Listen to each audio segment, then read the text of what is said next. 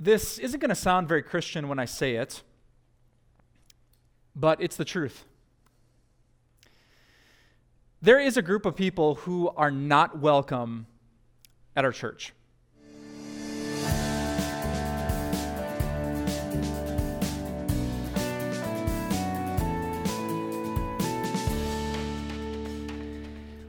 And if you consider yourself a church person, or not so sure about church person, every Sunday kind of church person, zero experience in church kind of person, I think the church is going to burn down when I walk in kind of person, we want you to feel welcome.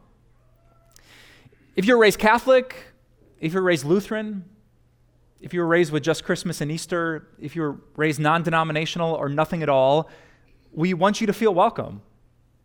99.9% of people, when they walk through our doors, our faces light up, and we can't wait till they take a seat here because we want all kinds of people to feel welcome.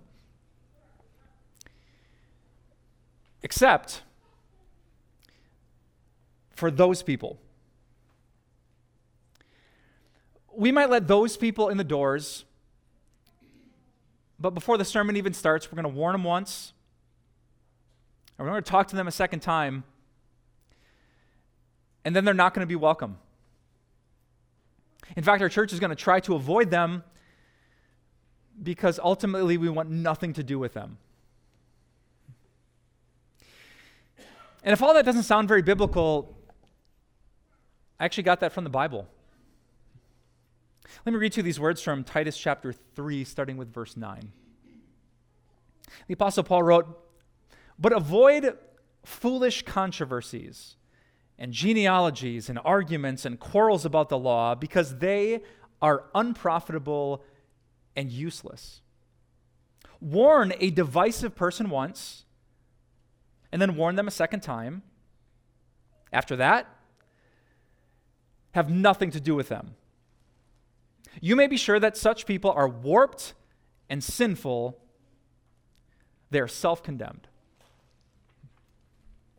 You see? I wasn't making that up to get your attention. Paul says there are some people that need to be warned, not 10 times or 4 times or even 3 times. You'll warn them twice, and then they're done. They shouldn't be welcome because they're warped and they're sinful. They're self-condemned. Which is an interesting thing to find in the Bible, isn't it? I mean, the guy who wrote these words was the same guy who wrote those words that you hear at every other Christian wedding about love. Love is patient, and love is kind, and love is not easily angered. Same guy. So why would he say that? And if we want this ministry to be the kind of place where all kinds of people can invite all kinds of people, why would we repeat that? Why would Paul be so agitated and irritated with some people who showed up at his friend Titus's church? Well, if you're listening carefully to those words, it's because Paul is talking about, quote, a divisive person. You ever met a divisive person before? Divisive in Paul's original Greek language is a word that might sound a little bit familiar. The Greek word is heretikos, which is where we get our English word, heretic. A heretic is someone who literally walks into the room and divides it. And in Paul's language, a heretic is someone who walks into a church and divides people. Instead of being a peacemaker who brings people together in love and unity and respect, they're a person who, he says, quarrels and argues and blows everything up so the church ends up more divided than it was before. It's a person who decides to either add or subtract to the Bible, and in the process, they multiply the drama and they divide the church. And so Paul says if someone like that walks through the doors, you give them a second chance, and then you warn them and give them a third, but after that, they got to go. In fact, let's write this down so we don't forget this rather shocking truth. Paul says to Christian churches, beware of the divisive. Which kind of makes you wonder, who's Paul thinking about? And one of the smartest things you should do whenever you read a Bible passage is to look for the context so you know that you interpret it in the right way. And that's what I did this week. I actually read through the entire book of Titus, and I looked for the kind of people that Paul was thinking of that he's pointing out in this chapter. And here's what I learned. Way back in chapter 1, Paul warns his pastor friend Titus about the, quote, circumcision group. A group of Jewish people who had come into the church and added to the plan of salvation, saying you have to be circumcised. Then a few verses later, Paul brings up people who were infatuated with what he called Jewish myths. Whatever these rumors and myths were that were floating around, not in the Gentile, but in the Jewish community. Then here in the section, Paul brings up a third interesting point. He talks about genealogies, which didn't really seem to matter to the Greeks of the ancient world, but to the Jews who would trace their family tree back to Abraham, they were addicted to it. And then finally, he brings up these, quote, quarrels about the law, which is a reference to the law of Moses or the Jewish scriptures. So once and then twice, then a third and then a fourth time, Paul's thinking of people who we might say had the most experience in the church. The people who were arguing and dividing and quarreling and being heretics were the people who had actually spent the most time in the pews. Now that is a fascinating thought. If my understanding of the book of Titus is right, Paul is saying the one most likely to be the heretic is not the first-time guest at the church, but the longtime member. Now, it's very true, as human beings, we can argue and quarrel about anything. You don't have to wait till your 100th church service to start a fight. But for some of you who've been around the church for a while, isn't that kind of true? If you've ever been at like a church congregational meeting over some important decision, who's the person most likely to stand up and start a fight? The brand new Christian in the room? Or the guy who's been a part of the church for 50 years? When things get heated out in the lobby or there's some fierce debate that's dividing the church, is it the person who's brand new to discovering Jesus? Or the woman who can't remember a time when she wasn't following Jesus? I think Paul's saying that religious rookies are rarely heretics. But church veterans like me are very tempted to be. Here's what I thought of when that thought dawned on me.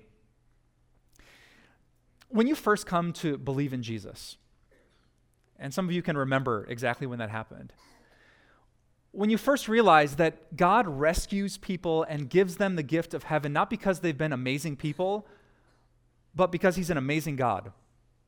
That he saves us and he forgives us and he opens the doors of heaven, not because we've checked all these boxes and done all these good deeds. No, he does it because of his mercy and his grace. When you first realize that, you are so thankful for the person who told you. Like you went your whole life thinking God loves the good people, and if you're better than average, he'll bring you to a better place. But then you finally realize, no, it's a gift and the pressure is off. And I can have peace because Jesus did everything for me. When someone tells you that, you love them for it. But then the years go by. And you've gotten to listen to that pastor who first told you about the gospel, and then another pastor, and then another pastor. And to grow in your faith, you started podcasting and watching church sermons on YouTube. So you've heard this guy and that guy, these guys and those guys. You started in this church, but then you went to school to that church, and you moved over to that church. And after a few years, do you know what happens? You can become a heretic. Instead of being grateful for someone that would just give you the gospel, you start to add rules and requirements. That a guy can't just tell you about Jesus. No, he has to tell you about Jesus, and he has to connect at your communication level. And he has to have the personality that you prefer. And he has to be kind of approachable and humorous. And he can't be too stodgy. And he can't be too traditional. And he has to be this. Or in your heart while he speaks, you're going to quarrel with him. And you're going to get in the car and you're going to argue with yourself whether hearing the Bible and about Jesus is even worth it.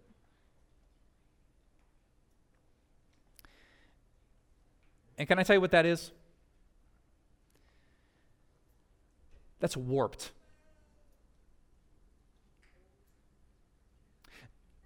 There are literally billions of people on this planet who've never heard the gospel. And we're going to criticize some guy because he doesn't preach in our perfect style that is warped. Or you first become a Christian and you start to sing songs, not just because they make you feel good, but because they express your faith in Jesus. But then what happens? The years go by. And you learn more about those traditional hymns and the history of the liturgy, or you come up with your worship playlist of your favorite contemporary songs, and you walk into a church that is lifting up the name of God. And if it's not your style, and your beat, and your favorite song, that's warped. And if we're going to get into worship wars and pick favorite pastors, God wants nothing to do with it. In fact, he says you need to be warned. People who add their traditions and opinions to the Bible create divisions. And they are toxic to a Christian community that is supposed to be known for its love. So if you've been following Jesus for more than a year or two, take Paul's words to heart. Don't add, don't subtract, don't argue, don't quarrel, don't let your experience and maturity in the faith turn you into a heretic.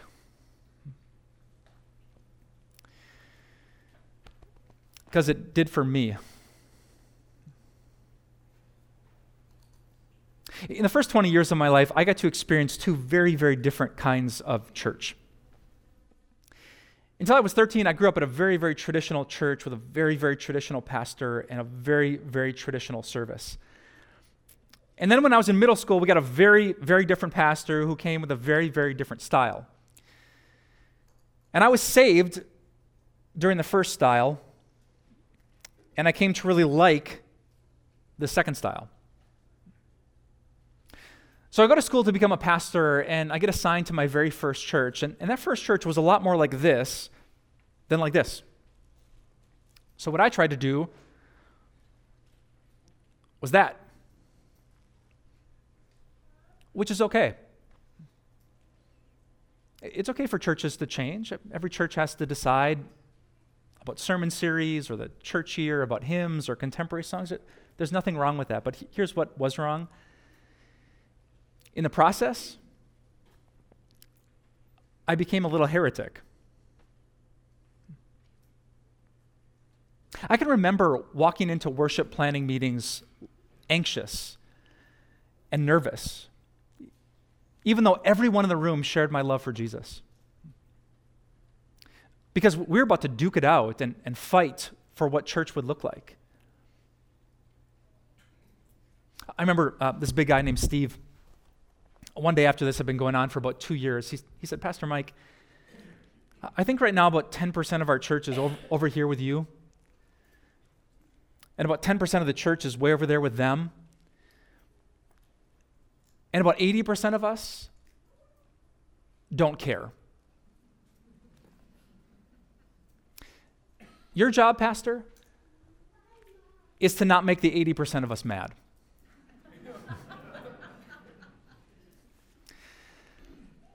I think Paul would like that. Have you ever been so infatuated with like a decision that you're just competing to be right, and in the process you throw out love and patience and kindness and all the things that God cares about? That's Paul's warning. No one wants to go to a church where people argue and whisper and pick sides. They want church to be different. different than politics, different than the divorce where you had to pick who you were going to follow. How good and how great it is when people live together in peace. And so Paul said in love, if someone's being divisive, you got to warn them once, you got to warn them twice. And if they won't let go of trying to be right, have nothing to do with them.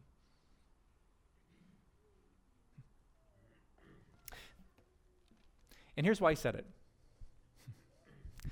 The last verses of the book of Titus may not seem like the most exciting Bible passages you've heard all year, but I love these words. Here's what Paul says. As soon as I send Artemas or Tychicus to you, do your best to come to me at Nicopolis because I've decided to winter there. Do everything you can to help Zenas the lawyer and Apollos on their way and see that they have everything they need. Our people must learn to devote themselves to doing what's good in order to provide for urgent needs and not live unproductive lives. Everyone with me sends you greetings. Greet those who love us in the faith. Grace be with you all. It's the second thing I want you to know today. Paul said, beware of the divisive, and here's why. So you can do life with the disciples. So nothing divides the followers of Jesus. So there's no tension, but just joy when you walk into the church.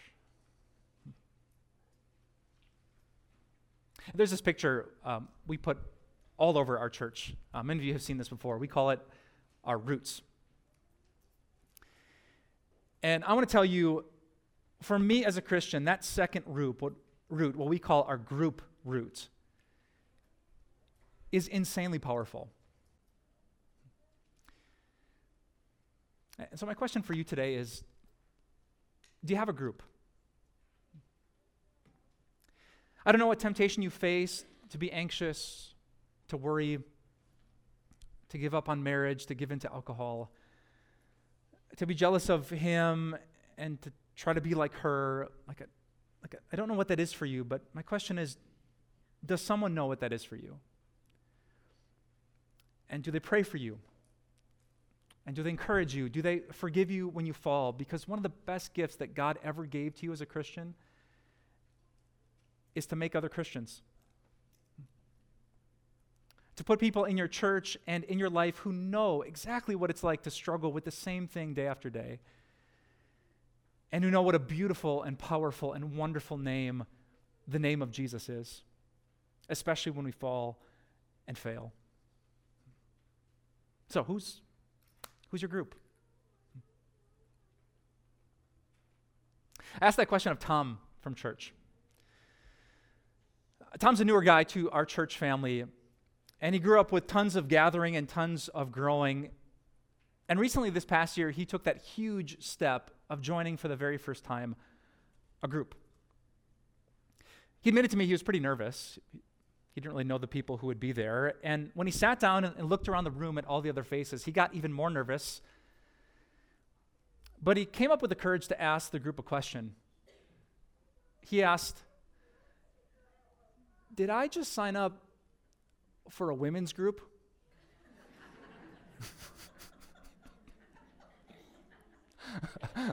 Apparently none of the other guys were there on that first day, so Tom thought there was some big mistake, but thankfully the other guys came in the weeks to come, and people started to do life together. And they read the Bible together, and they asked questions about confusing passages together, and they prayed for each other, and they confessed sins to one another, and they forgave each other in Jesus' name, and friendships started to be formed, and outings started to be planned. And Tom told me he's been to a lot of Bible studies in his life, but never experienced something like that. And I say amen. And Paul would agree. So if you're the person like Tom and me and Paul who has a group, this week I just want you to take a minute and thank God. Some church cultures don't talk about the real stuff. So if you have Christians that you can talk about the real stuff with, thank God. And if you don't have people like that just yet, maybe today, maybe this message, maybe God brought you here for this service to give you that nudge. That in this next season or next year in your spiritual life, you could sign up for a group like Tom did. Or maybe you have a Christian that you get along with and it's going to be a text after church so you can get together for coffee or for breakfast once a month. Maybe it's going to be inviting someone through the Bible app to read a devotional plan. And in the comments, you can be real and confess and ask questions and actually do the Christian life together. I don't want to add any rules and become some heretic in the church, but I will say this. It is no addition to the scriptures to want every Christian to do life together, especially because of this last passage. Paul ends the book of Titus with 5 simple words: grace be with you all. Paul loved doing this in his letters. Often the very first thing he said, grace and peace, and the very last thing he said, grace be with you all, were like this sandwich, and everything else was squeezed into the middle. He wanted the people that he loved to start and end every day with grace. Remember what grace means? It's getting what you don't deserve. It's a gift that you don't expect. And in the Christian faith, grace is why we worship Jesus. That the powerful name of Jesus gives us love when we don't deserve or expect it. That his goodness comes running after us even when we feel lost and too far gone. And Paul said to his friends, and I say to all of you today, grace be not with some of you, but with all of you. Whatever the struggle, whatever the sin, whatever you think puts too much distance between you and God, no. Jesus says, grace be with you. Grace that cleanses every sin. Grace that makes you beautiful to God. Grace that makes your heavenly Father smile when he looks down from heaven at you. The grace that redeems you, the grace that saves you, the grace that makes you one of God's own people. The grace that chose you before the beginning of the time, the grace that converted you, and the grace that will sustain you until you see God face to face. Paul says, grace be with all of you. And then he says, amen. And ladies and gentlemen, that is the book of Titus. One little book, 3 short chapters, just 46 verses. You could read it in under 3 minutes. But before I say amen, I just want you to imagine if your life and if our ministry looked like that book. I mean, imagine if you walked into a church and there was a message that spoke directly to you and it was incredibly focused on God. And there were people like me to watch over your soul, to look out for you. And we weren't hypocrites and we weren't in it for the money. We really were blameless people with self-control who loved God and loved you. And imagine if we had the courage to tell you to stop it when you're drifting away from God. And we'd have the love to tell you, and God is here, when you think you're too far away. And we preach to old and young, to male and female, to pastors and all kinds of people exactly what you should do, not just for your good, but for his glory. And we never give you a to-do list without lots and lots of grace. Grace that teaches you to live a godly life and make you eager to do what God says is good. And we wouldn't just stand up here and blab on with religious words you don't understand. We'd stop to tell you exactly what each of them means. And we'd kick out the heretics, and we'd help you to do life together. Can you imagine a church like that? So Paul wanted for his friend Titus, and it's what God wants for us. And so today we pray, God, let it happen here. For our good, and especially for your glory. Let's pray. Oh, Jesus, we would love to be a church like that. For every one of us to have the kind of humility that would just let little stuff go. To not argue and quarrel or dig in our heels, but instead to love people who are here. God, in our world, everyone is searching for acceptance and community and belonging. We call it a friendship or a tribe or a family. It's what all of us crave, and we could find it here if your Spirit could stir our hearts. And so I pray boldly today, God, that as we think about your grace, the love that you give day after day, moment after moment, that would overflow out of our hearts and we could love everyone who walks through these doors. God, no matter what they look like, what language they speak, what their gender, their weight, their height, their personality, their background, their sins, or their struggles, help us to love them so well that what happens here is abnormal, and it's magnetic, and it's beautiful, and it makes the teaching about Jesus attractive. God, we know we live in a culture that loves to talk about solo spirituality,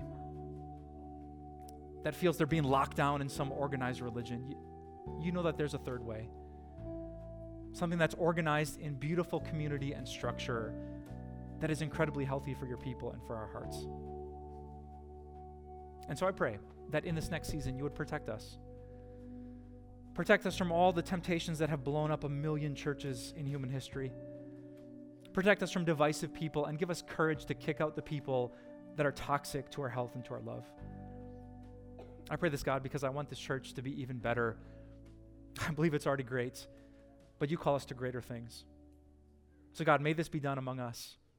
We ask it all in the wonderful name of our Savior, Jesus Christ, the one who gave us grace. And all God's people who agreed, they joined their voices and they said, amen. You do not want to end up like this tree, uprooted after a storm. And that's why I wrote this new book that I'd love for you to get. It's called Rooted, Your Sure Hope in the Storms of Life. None of us can prevent the storms of life. We go through hardship, pain, and suffering. But when you have good roots in Jesus, when you're connected to His Word, His promises, you can hold on to your peace, to your hope, even your spiritual joy in the toughest times of life. And that's why I believe you need this book called Rooted. Rooted is our way of saying thanks for your financial support. And as a special bonus, you'll also receive Pastor Mike's 30-day devotional, Worthy of Praise. Get both of these resources when you give. Request your copies of Rooted and Worthy of Praise by calling 800-661-3311, visit timeofgrace.org, write us at P.O. Box 301, Milwaukee, Wisconsin 53201, or text TIME to 313131 to give today. Time of Grace doesn't end here. We offer so much more. Visit us at timeofgrace.org. You'll discover resources to help you in your walk of faith. These include blogs, Grace Moments devotions, and our daily video devotionals. Connect with us on social media. Join our Facebook group where you'll meet a strong community of believers. Follow us on Instagram and get an inside look at our ministry. And if you need someone to pray for you, call us or submit a prayer request. Thank you so much for your support. We'll see you here again next week.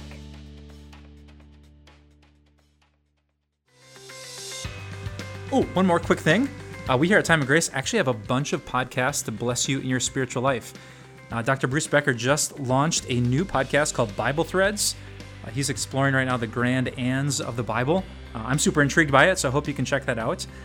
And our friend Amber Albee Swenson, almost messed up your name out there, Amber. She has a great podcast called Little Things that I've actually been listening to for years. She's a faithful woman of God with a lot of great insights and a passion to teach people. So wherever you get your podcasts, make sure you check out Bible Threads with Dr. Bruce Becker and Little Things with Amber Albee Swenson.